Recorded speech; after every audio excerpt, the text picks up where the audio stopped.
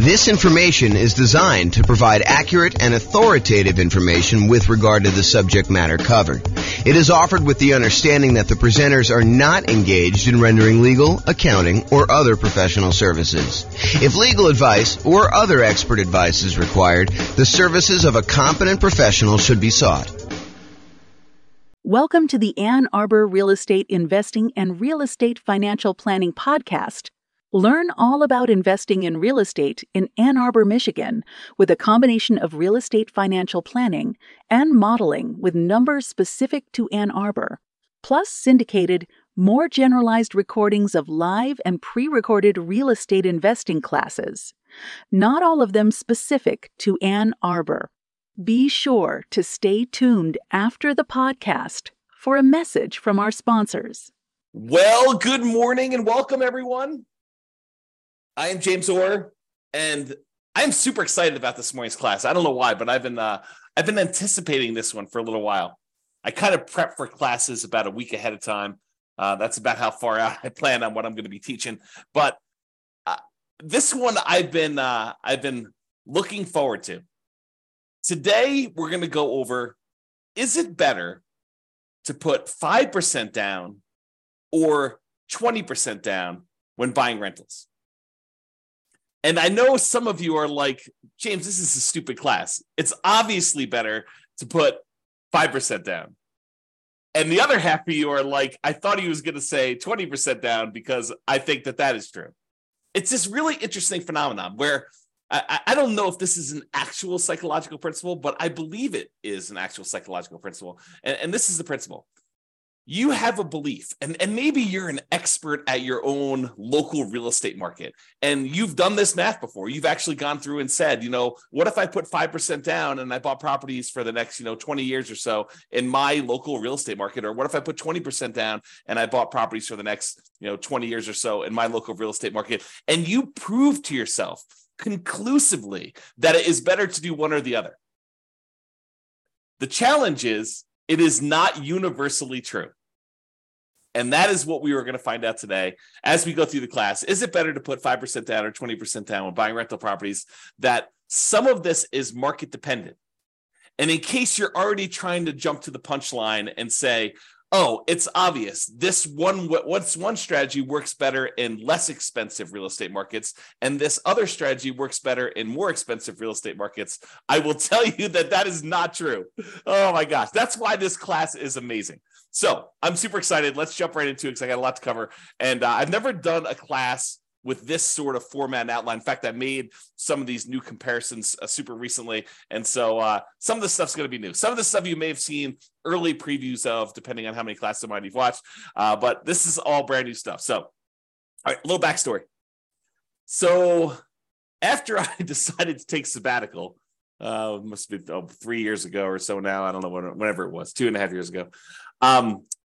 I started thinking to myself, you know what I'd like to do? I wrote this real estate financial planning software, and it allows me to do these modeling of investing strategies where I could say, what if I decide to buy properties this way? Or what if I decide to pay off properties early this way? Or what if interest rates change, or rents are higher than they thought they were going to be, or rents are going up faster or slower, or prices are going up faster or slower? All these different variations I could do modeling for. But I started thinking to myself, what if I did modeling for the top 300 U.S. cities?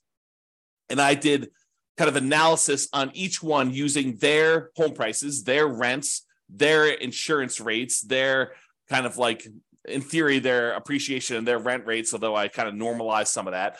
And then when I started doing it, I realized there was some kind of new nuances to some of this stuff. Like, for example, someone in a really inexpensive market who makes a little bit less at their job has a lower kind of like threshold in order to be financially independent. If you're only making $4,000 a month from your job, you don't need $12,000 a month from your passive income in order to be considered financially independent.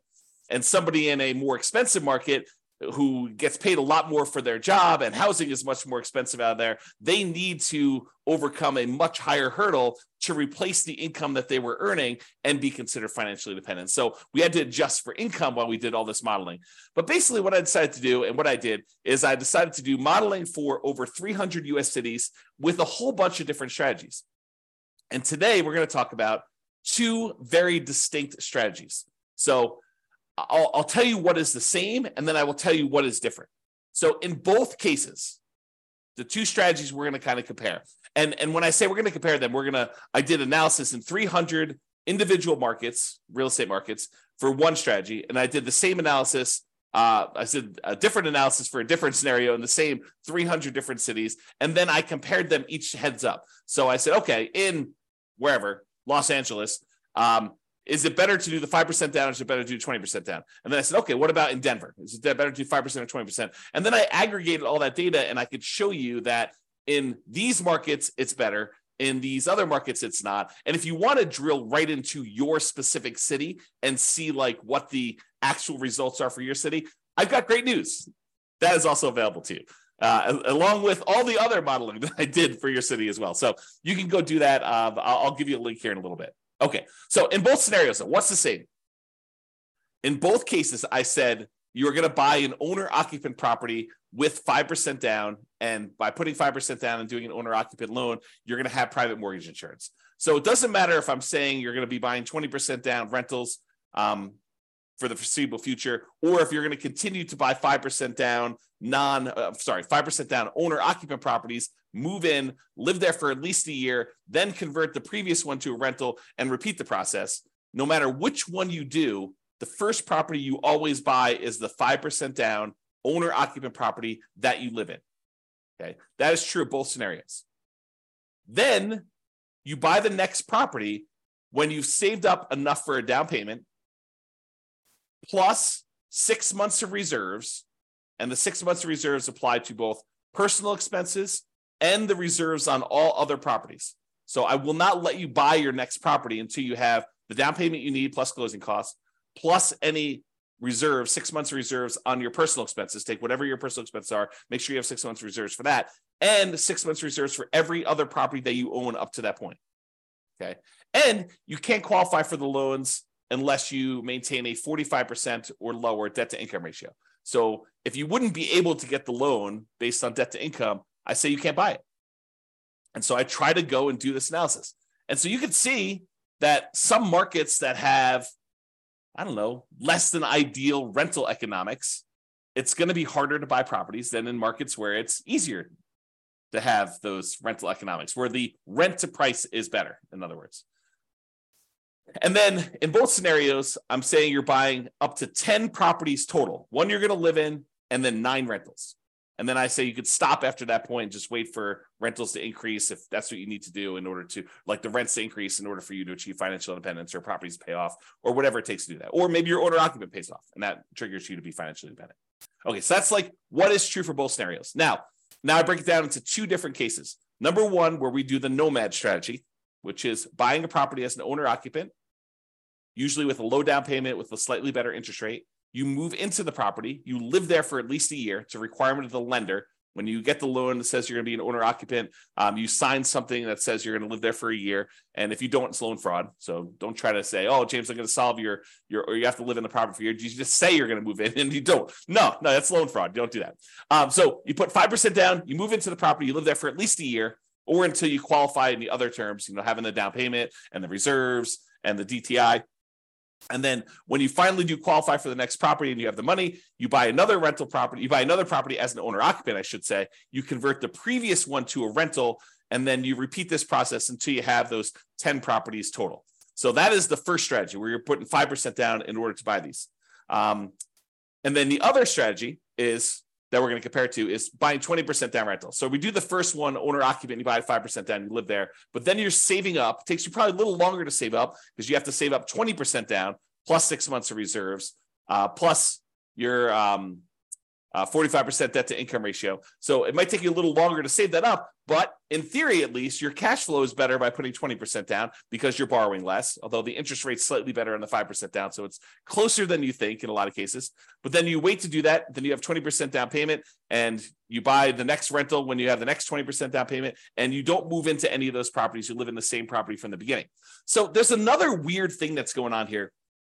And I don't know if I want to like throw a monkey wrench into this whole thing or not, but so this is an interesting phenomenon.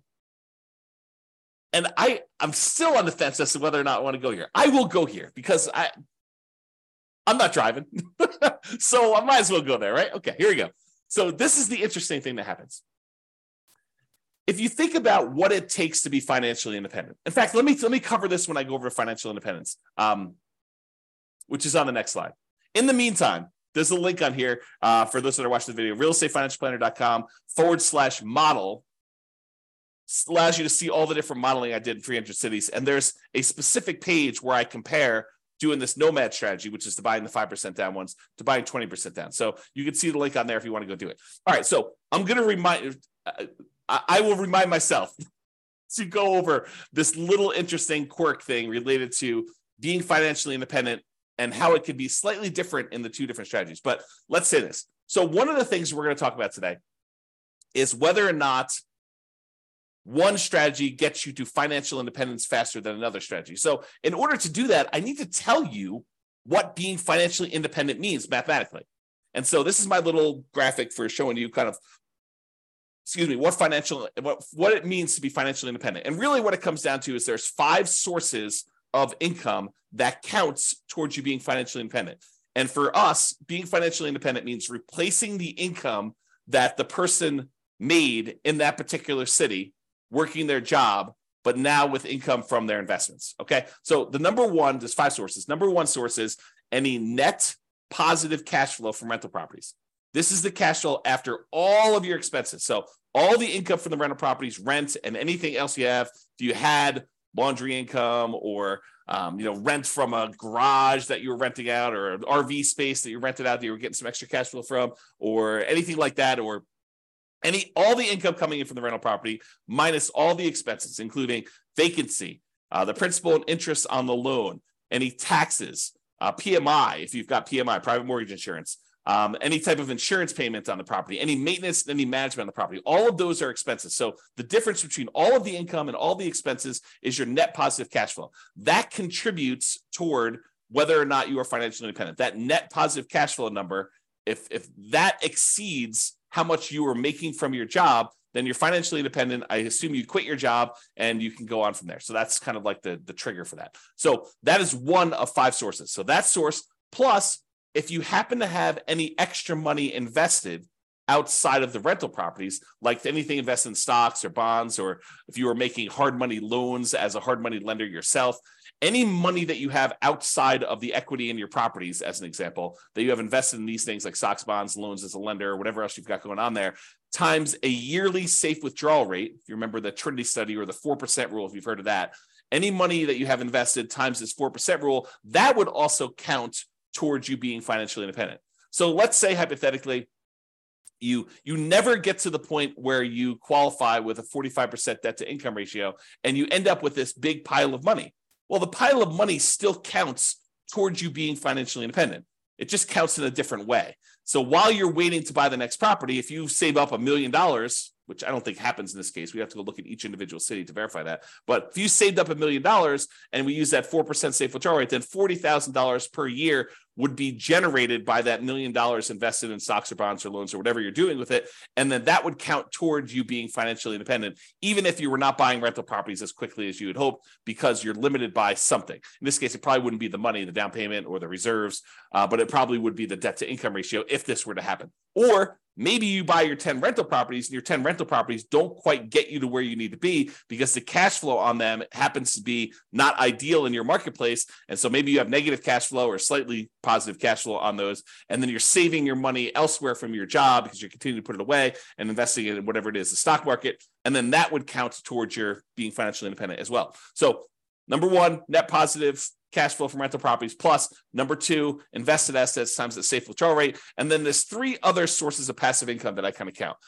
If you get to the point where the person is over 65, you could get Social Security, and your Social Security payments would count towards you being financially independent. Or if you bought any annuities, which in this modeling, I did no annuities at all. So if you had annuities, though, those would count towards you being financially independent. And number 5, if you had a pension from your job, that would count towards you being financially independent. But for our modeling, it's primarily going to be number 1 and number 2, that net positive cash flow and any money you have invested at a safe withdrawal rate. Okay. So that is financial independence. Now, I'm going to talk to you about something else. So here's the interesting thing. Imagine for a minute that you're making $10,000 a month from your job. And so your criteria for being financially independent is now $10,000 a month. And that includes you paying either rent on a property you're living in, or if you happen to buy a house and you're paying a mortgage on it, the mortgage payment on the property that you're living in. Because in order for you to kind of maintain your lifestyle in retirement, you need to have that mortgage payment that for the property you're renting and living in yourself, or the mortgage payments. Did I say mortgage payment? The rent you're paying on the property that you're renting and living in yourself, or the mortgage payment on the property that you bought and you're living in. But what happens when you finally get to the point where the property that you bought is paid off and you no longer have a mortgage payment? You no longer need the $10,000 a month that you were making at your job, because now the mortgage is paid off and you don't need to make that whatever your mortgage payment number was. Let's call it $2,000. So before, all of your expenses, taxes, your insurance on your car, your health insurance, your food costs, all your entertainment costs, any car payments you have, any car maintenance you have, any gym memberships, any Netflix subscriptions, like all the stuff that you'd have to pay, including your housing and everything else in there, might have equaled about $10,000 while you're working, plus some savings. In this case, when your house gets paid off and you no longer have a mortgage payment, the amount you need drops from $10,000 a month to $8,000 a month, as an example, because you no longer have that $2,000 a month mortgage payment. So now the threshold for you to be considered financially independent has dropped. Why do I bring this to your attention? I do the calculation this way, by the way. So, and you could toggle it on and off. If you're like, I don't like the way you do that calculation, if you were running the software yourself, you could say, do reduce the threshold for being financially independent by the mortgage amount when their mortgage gets paid off, or do not, don't adjust this automatically. But I do adjust it in the modeling I'm doing. So why am I even telling you this? Why is it important? It's important because the 2 different strategies are very different in how this comes into play. So when you're doing the nomad strategy and you're buying a property with 5% down, you're moving in there, you're living there for a year, and then you're converting that property to a rental when you buy the next one, the owner-occupant property is a year later. And when you do it again, you keep moving that year out that you buy your next owner-occupant property. So imagine you could do this in 10 years where you had enough money saved up and you're able to acquire the properties where you're able to do this in 10 years. Well, when does your mortgage get paid off when you do the nomad strategy? Well, unless you're making extra mortgage payments toward this property, the soonest it could be paid off is it takes you 10 years to acquire all the properties. And then that last one you're living in is a 30-year mortgage. So the soonest you could expect your mortgage to be paid off is 40 years. The 10 years where you acquired the 10 properties, but the last one is the one you moved into. And that's the one you're waiting to get paid off, because then you no longer have a mortgage on the property you're living in. So the soonest it could happen is 40 years. That's not true with the 20% down model, because the one that we live in with the 20% model is the first one we bought. So the soonest you could have a paid off mortgage in the first one is actually 30 years later. And this may come into play. If we don't quite have enough, if we're getting really, really close, but we don't quite have enough, maybe the reason why the one with 20% down becomes financially independent earlier is because their mortgage gets paid off, and then their threshold to be considered financially independent drops a little bit by whatever that mortgage payment was. And so that may move them over the edge and may bump them up. And we may see that in the data. Okay. So now that I've got off on a tangent, let's talk about some of the other assumptions. So I think I talked a little bit about this, but I'll cover them all just to make sure I cover them. So each city's modeling uses that city's median home prices and estimated rents on those properties. So I didn't go pick a specific property, and I didn't go pick this amazing deal that you could only get once every 15 years in that city. what I did is I said, look, what's the median home price there? And let's start sort of there. I don't want to be buying the absolute cheapest stuff on the market. That's kind of silly. I don't want to be buying the most expensive stuff on the market. So let's sort of pick the median most price of houses out there. And as soon as I tell you this, some of you are like, that's ridiculous. That's a ridiculous assumption for you to go use a median home price and estimate rents. I never am buying the median home price as an investment in that marketplace. And I would agree with you. I would say to you, I think that's true for a lot of folks. And so our modeling is sort of like a baseline for how this city might do. You should expect to pick better properties that are probably a little bit lower than the median and that have really good price to rent ratios. So it should improve from here. This is sort of like if you did this and you didn't do it amazingly well, as kind of a starting point. And I do other modeling where I say, look, we're going to buy, 10% discount from the median. And I'll probably do some additional modeling where we do even more distinctions about doing that. And we apply some of the 88 strategies to improve cash flow in order to improve on that. So on all these models that I did not apply any of the 88 strategies we have to improve cash flow on these. So these are not like optimized plans. They're sort of like baseline, doing the median, doing what a typical rent might be on a median price property, which may not be ideal. I grant you that. Okay. The next assumption, the job income does vary based on the city. We don't assume that someone living in Los Angeles earns the same as someone living in Mobile, Alabama. We just don't do it because it's not reality. Most people getting jobs in Los Angeles are going to have a higher wage than someone living in Mobile, and the properties are more expensive in Los Angeles than they are in Mobile, and so they really do need that to be able to qualify. So the job income varies based on them being able to afford a property in that marketplace.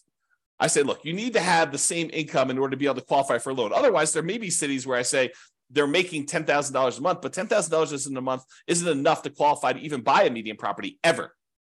So I limited that by saying the income you need says that you can qualify for a property, okay? Which means now that they need to replace that income in order to be financially independent. So because I gave them the boost of have a higher income to be able to afford to buy a property, now I say you gotta actually meet that threshold in order to be considered financially independent. So cities that have higher income also need more passive income, more investment income, more rental income to be considered financially independent, in case I was not clear about that. And we assume, the other assumption we have, is we assume that everyone starts with just enough money in down payment to buy that 5% down owner-occupant property with closing costs, which I assume to be 7% of the price of properties in their marketplace with a minimum of $10K. So if your market happens to be really, really inexpensive, where that would have been less than $10,000, I said never go below $10K. Everyone got at least $10,000. In markets where it's much more expensive to buy a property, those guys get an advantage of having a little bit saved up to be able to buy that first owner-occupant property with 7% of the price of properties in that marketplace, the median price of properties in the marketplace, as savings to start with, plus which means it's 5% down plus some closing cost money. And then interest rates are, as of right now, 6.5% for owner-occupant purchases with 5% down, plus a separate PMI, and 7% for non-owner-occupant 20% down purchases with no PMI. So I do penalize non-owner-occupant loans, which is the reality.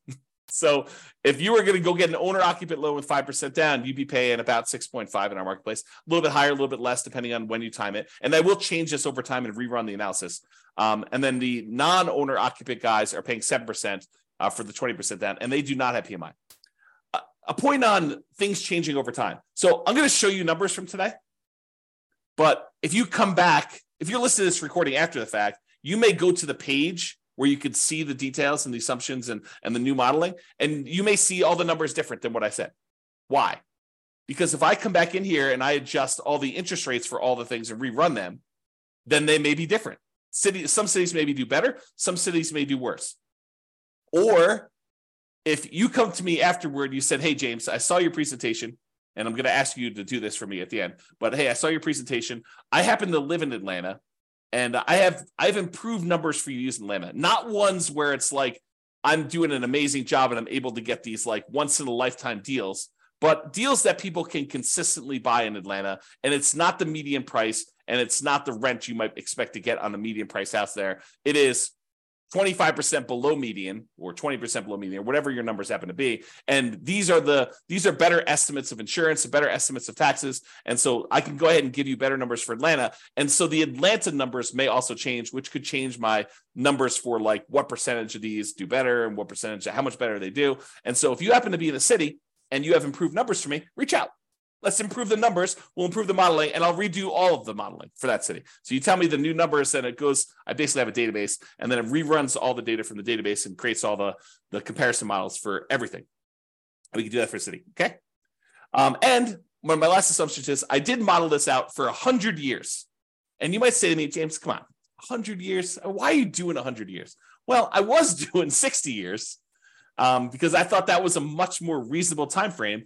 But then some things were happening where people were not becoming financially independent in that 60-year period. And I thought to myself, well, what if it was at 60 years and 1 month that they became financially independent? So I was like, well, I'll just extend that a little bit. Maybe I'll do 65 years. And eventually I got to the point where I kept doing that. And I was like, why don't I just do 100 years and see who becomes financially independent in 100 years? Yeah, if it gets really, really far out, it's probably not going to be realistic to think about somebody becoming financially independent 92 years out. But I do run it that far out so that you could see what happens as an example. Okay. Now, if you want to see all the details of what I'm talking about, if you go to realestatefinancialplanner.com/model, you can either pick from a whole list of comparisons, what's better, 5% down, 20% down, which is what we're doing here, or 20% down versus 25% down, or, paying PMI up front versus not paying, hiring a property manager versus not hiring a property manager. So there's all these different kind of comparisons I'm doing on there, or pick your specific city and drill down into all the different modeling I did for your specific city. You can do that. Go to realestatefinancialplanner.com/model, and you can see that. Now, I have to warn you, I sometimes wonder if I should lock down this analysis and make it only for clients. Right now, it's all open, but there may be a point in the future where I lock it down. I say, look, doing this modeling, the people that are supporting us financially, maybe I should reward them with some extra stuff. And so that may change in the future. As of right now, it's completely open. All right, with that being said, let's jump right into the data. So there's primarily two things I'm going to be looking at. Although I do look at some other things like risk too, which is fascinating. Like certain strategies, they may be faster, they may give you a higher net worth, but they're riskier, and you may not want that extra level of risk, which totally fascinating subject. Might have to do some deep dives on that. All right, so the two primary ones I'm going to discuss, though, two primary measuring metrics, the kind of things I want to measure here are how fast they get to financial independence, how fast they are, the passive income they've got coming in from the rental properties, and any money they have invested times the safe withdrawal rate, or any of those other passive incomes like annuities, Social Security, or pensions. Like how fast do those get them to the point where it replaces their income? And secondly, net worth. Because you may say, look, I didn't technically get to financial independence, but after 50 years, I have $14 million in net worth. I can live off that. I may be dipping in more than the 4% safe withdrawal rate, or maybe my cash flow from rental properties wasn't good enough, but I could just sell the rentals, take all the money, and do that. Which leads me to another comment about this. I am not doing any optimization. There are strategies where you buy more properties than you need, and you sell off some of them to pay off the remaining to improve your cash flow enough where that will trigger you being financially independent. I did not do that here. And that is a legit strategy for doing this. Or there are some strategies where you buy enough rental properties where eventually you get to the point where the equity in the properties, after all your expenses selling them, could be sold, invested in something like stock market, and use a 4% safe withdrawal rate, and that would trigger you being financially independent.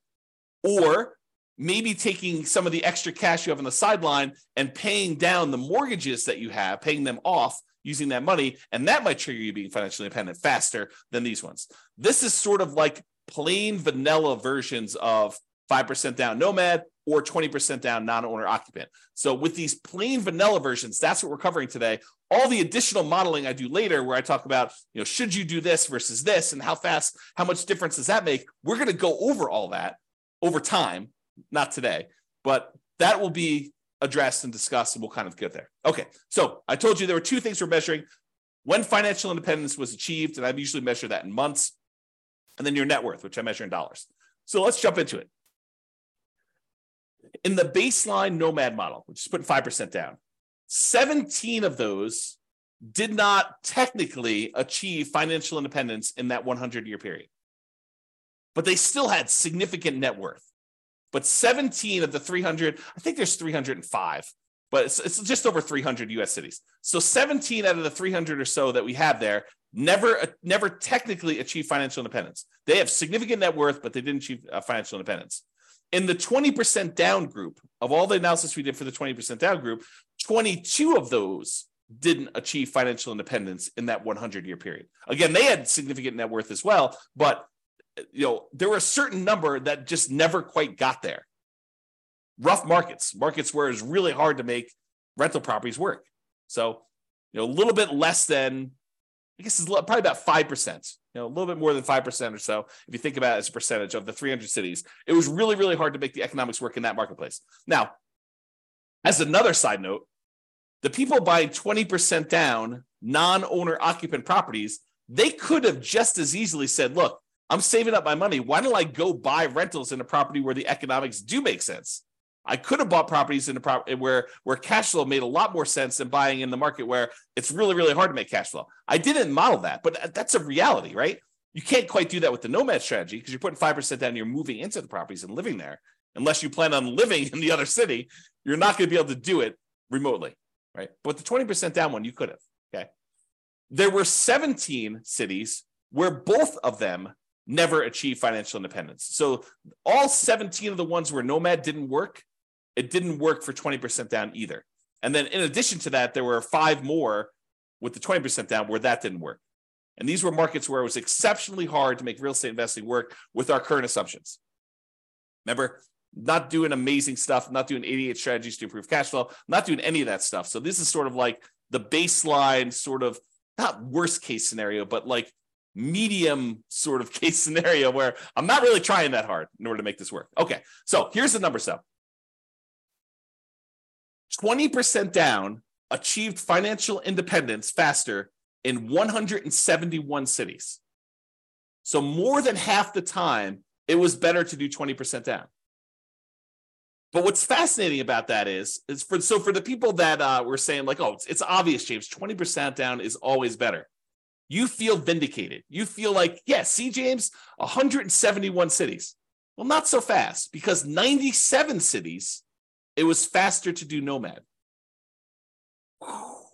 Mind exploded because it's crazy to think about this. There are some cities where you would be better off doing 20% down, and there are some cities where you would have been better off doing the nomad strategy in order to achieve financial independence faster. And in 37 cities, it didn't make any difference at all. It was exactly the same amount of time, whether you did 20% down or 5% down. So in 37 cases, it didn't matter. You could have chose whatever you want to. So about 10% of the time, a little bit more than 10% of the time, it didn't matter which one you choose. Pick either one you want. But in 171 cities, a little bit more than half the time, you would have been better off doing 20% down. In about a third of the cases, you would have been better off doing nomad. That's crazy. That's really crazy, right? This is the same data broken out a different way. So the red sections show you how many of the cities achieve financial independence in this sort of time frame. So there were about 5 nomad cities where people were doing the nomad, that they achieved financial independence in less than 100 months. Only took them about 100 months to be financially independent doing the nomad strategy in that particular city, which is crazy. But there's only 5 cities like that. There were about, I don't know, whatever this is, 13 cities where it took just over 100 months, probably in the 100 to 150 months. And then there were 15 cities where it was in that, I don't know, 130 to 160, 130 months to 160 months. So about 10 years to whatever that is, 14 years, somewhere in that ballpark for doing that. And then it kind of goes down a little bit and it kind of goes up here. But there's some other stuff here. So remember what we said with the nomad, the fastest they could actually pay off a property would be about 40 years. 40 years is about 480 months, if my math is right. And so we do see a little bump up here with some cities that could be financially independent there. And maybe some of them took a little longer than that, exactly 10 years to acquire the property. So we do see a little bump up for the nomad ones here, where we see a larger number of them being financially independent just after that kind of like 40-year period, which we'd expect. And there were some that took a long time, but not that many. It's a relatively small number that took more than this really long time to get that. Now, the gray lines are the 20% down ones. So similarly, there were 5 ones who were putting 20% down. They achieved financial independence really, really fast. Less than probably 5 years. Their requirements weren't that hard to be financially independent doing that. And then there are a whole bunch here that kind of like increased over time, and you can see where they are. Now, just visually looking at it, it's kind of hard to do, but visually looking at it, it almost looks like 20% down shifts a little tiny bit to the left. So my gut feeling, just glancing at this and not doing any math on it, and I could be totally wrong about this, it seems as though 20% down is the tiniest bit faster, the tiniest bit shifted to the left, where we front load like however many months it takes to be financially independent. All right. Now, before, remember I asked you, you're like, so James, it's obvious it's the more expensive cities that are the ones where it's harder to be financially independent. And so those are the ones where it's better to do whatever strategy you think is true, right? Which I'm going to show you is probably not true, okay? So this is a chart showing you how much faster one strategy is over another. And so I'll describe what's going on here by taking like one dot here. So let's just take this dot. So in this city, because it's green means that 20% down was better by that many months. So in this dot, putting 20% down was about a little bit less than 50 months faster, a little bit more than 4 years faster to do 20% down than doing nomad. And that is a city where the home prices are about $400,000, because this shows you how expensive the properties were in that market at the start. So the dots that are over here are expensive markets. The dots that are over here are less expensive markets. And if they're green, it means that 20% down was better by that number of months. In most cases, it's going to be less than 4 years difference.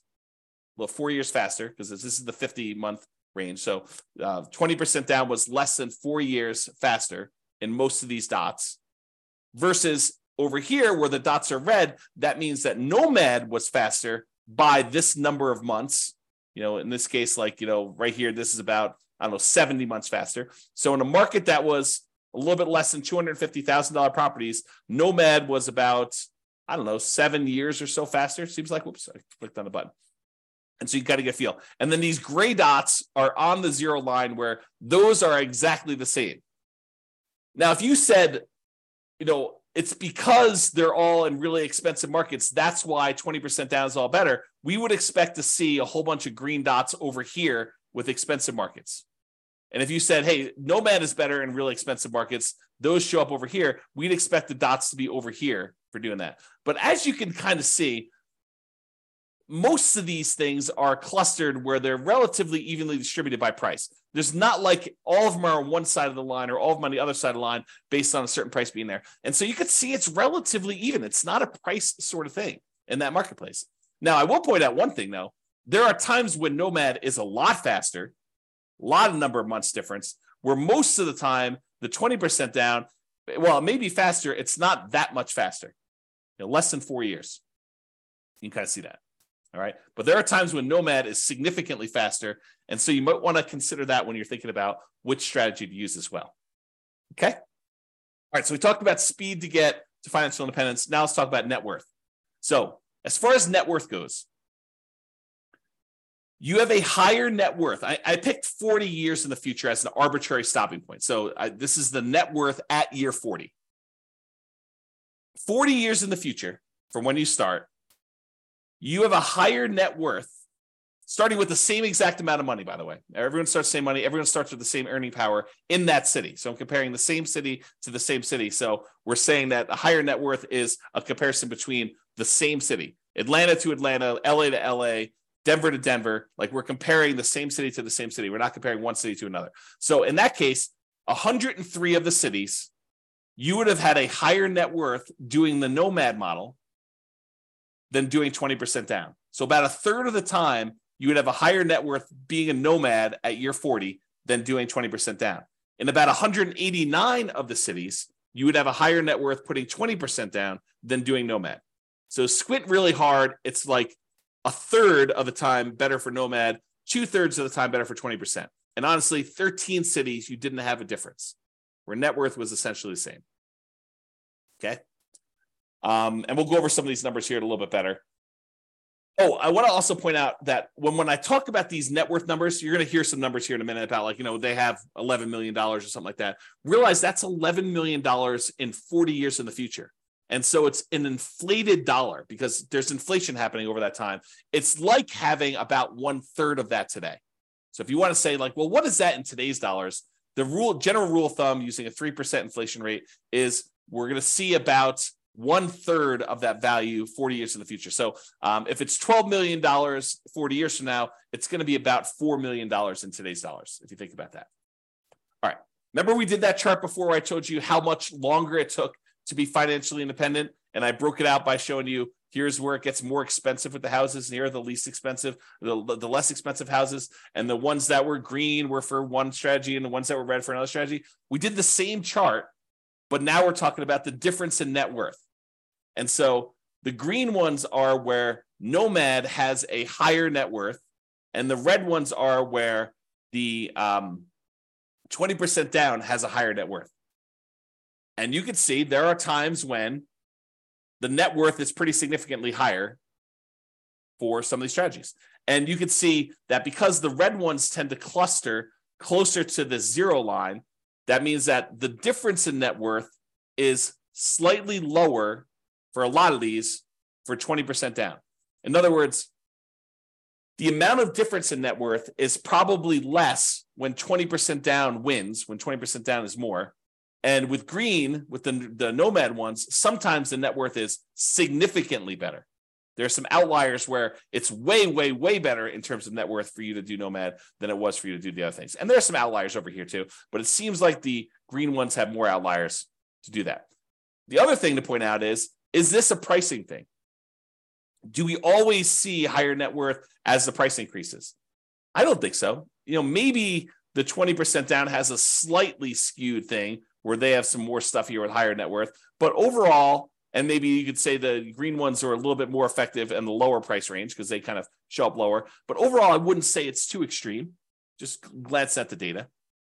Okay. All right. So it is possible, even with 6 months of reserves before you buy your next property, if a property has really ugly negative cash flow and your savings rate isn't enough to supersede that, it's possible you could run out of money doing these strategies. And so there are 9 cities where you possibly run out of money doing this strategy when you're doing nomad. And there are no times when you run out of money putting 20% down. So that's super interesting. But remember, we're not doing optimized plans. We're not, and you could just as easily set aside the negative cash flow you needed to do this. I didn't model it this way, and it's why they ran out of money. But you could set aside negative cash flow, and I didn't optimize, didn't improve cash flow. We didn't buy better type deals to do that. So it's something we could fake, and it's not that many, right? I mean, we're talking like 9 out of 305 or cities or something like that. And 296 of the cities, you did not run out of money, and it was basically there. Okay. And so if we did this in real life, we could probably get rid of these 9. But because I modeled them and I did just really, really fixed programmatic investing strategy, that's why you ran out of money. Okay. Oh, these are the ones that ran out of money and how much they ran out of money. And some of them were significant, which makes sense. If you're buying really ugly negative cash flow properties and you keep buying more of them, yeah, it's going to compound on itself and get ugly. So yeah, there's some of them some of them were really small. Some of them were relatively small. Some of them were medium size. And one of them was really ugly. Okay. Most of them were this gray line where they were not running out of money. Everything was the same. And it tends to be more expensive properties, clustering around this 1.5 million and up range. So in markets where it's much more expensive, it's much harder to make the positive cash flow work. Those are the ones we're seeing that with. Although there were a couple down here where you just had ugly ratios. And this could be another situation where, I'm using numbers that I think are realistic, but I'm not an expert at whatever city they are. I don't even know. But, I'm not an expert at whatever city. And you look at my numbers, you're like, James, no wonder why your numbers aren't working. Your rent is about 20% low. Okay, well, tell me that and we'll fix them. All right, here's the summary. I break down the summary in two ways. I look at what the average was for all 300 cities, and then I also look at what the median was. So the average is you take all the numbers, you add them together, you divide by however many there were, 305 or something like that. The median says, okay, stack all the numbers so that the lowest number is up here, the highest number is down here, and pick the middlemost value. So it gives you an idea of what the middlemost or the median number would be. Okay, so let's look at this. As far as median goes, the middlemost number, the median most net worth, the middlemost net worth doing the Nomad model at year 40 is about $8.2 million. So half of them were better than that, half of them were worse than that for how much net worth you'd have. $8 million versus it's at $8.2 million. 20% down is $8.9 million. So it's a little bit higher in terms of net worth on median, a difference of about $640,000. So again, 40 years in the future, it's really a third of that. So it's like a $200,000 difference, or about 7.8% difference. Not like nothing, but not crazy extreme either. So the difference between net worth between these two, 40 years in the future, it's about $640,000. It's like almost being a difference of $200,000 now on a $3 million-ish net worth. Yeah, not super crazy significant in my opinion.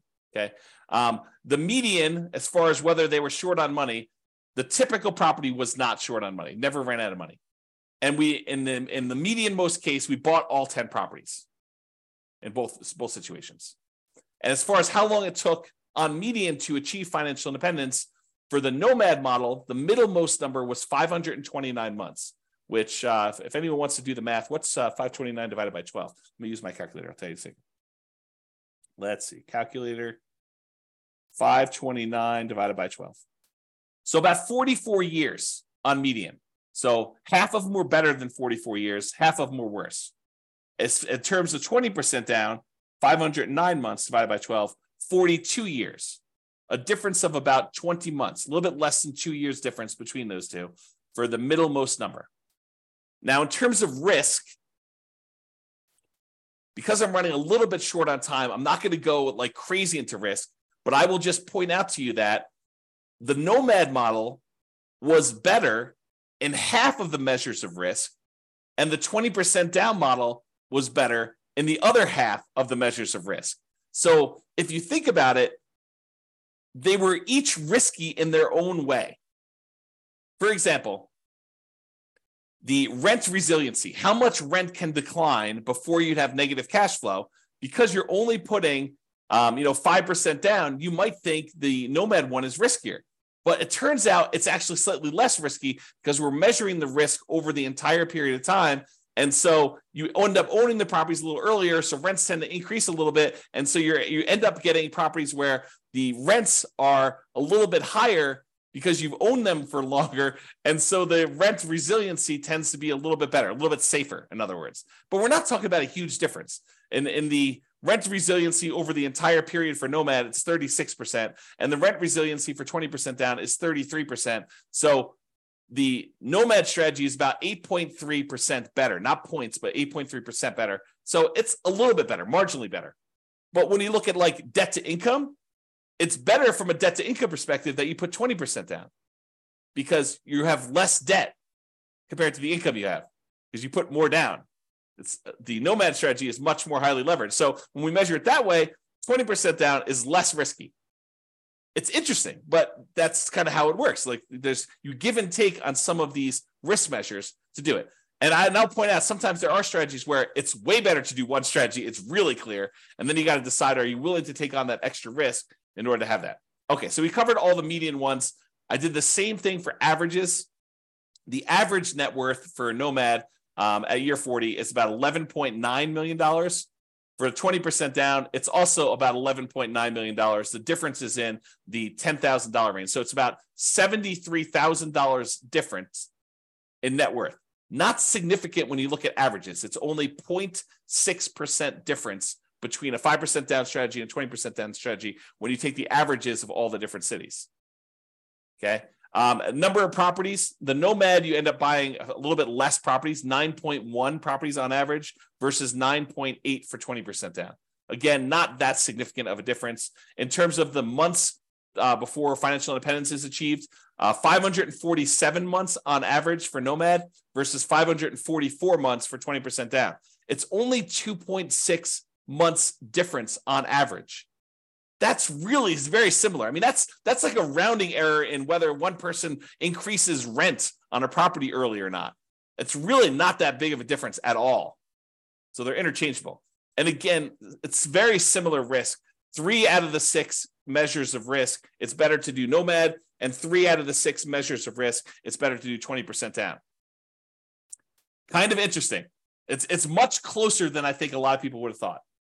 All right, I've been talking about this throughout the presentation, but I have a slide on it. So we're using a median property price, and we're using sort of like the rent for what that median property price would be. You could apply all of the 88, or some of the 88 strategies, never apply all of them. Some of the 88 strategies we have to improve cash flow to improve on these numbers. So these are not like best case scenario by any means.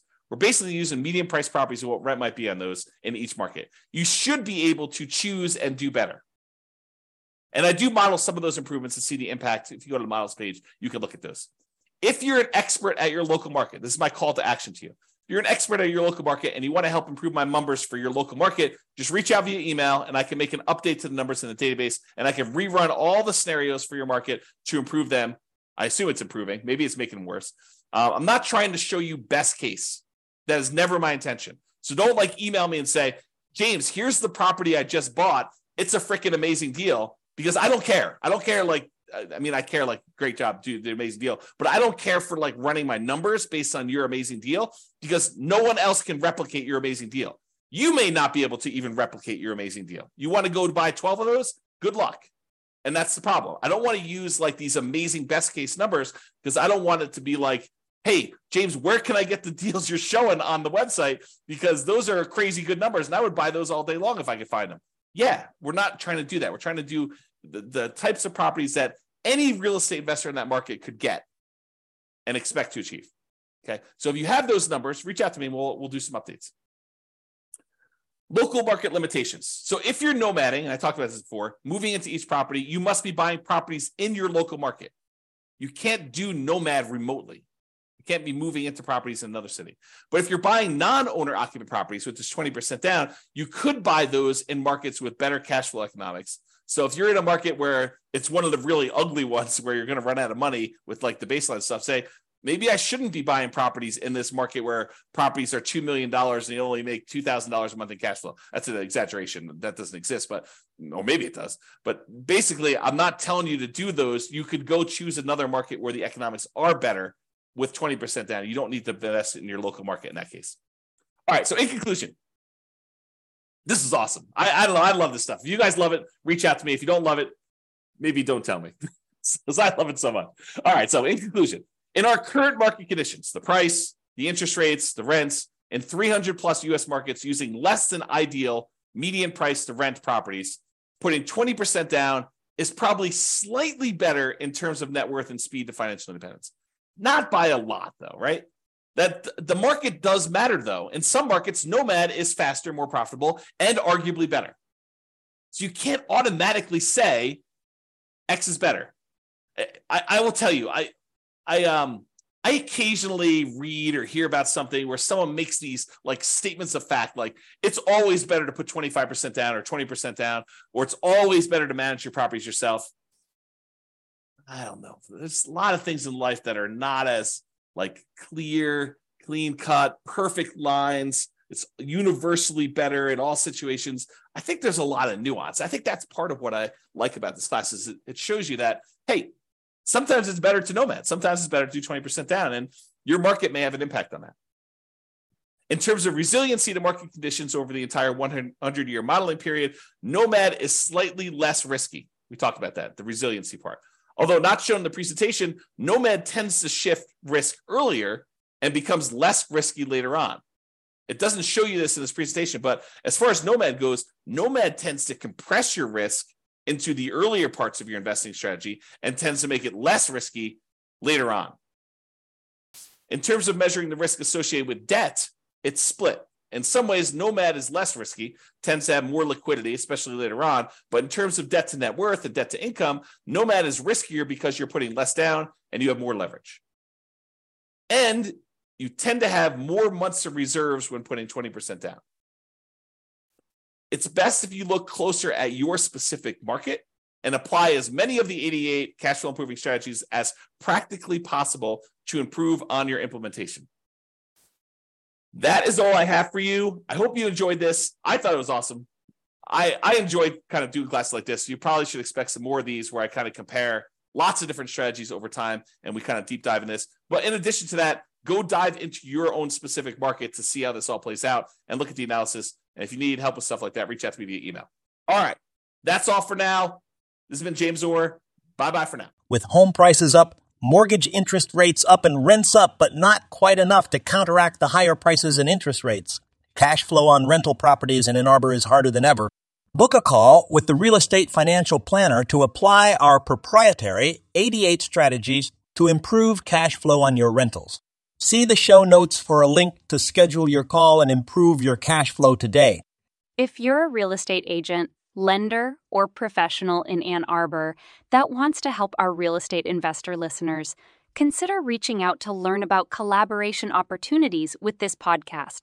We'd love to add more value to our listeners by having you assist our investors buy, sell, and finance their real estate investments. See the show notes to schedule a call to discuss collaboration opportunities.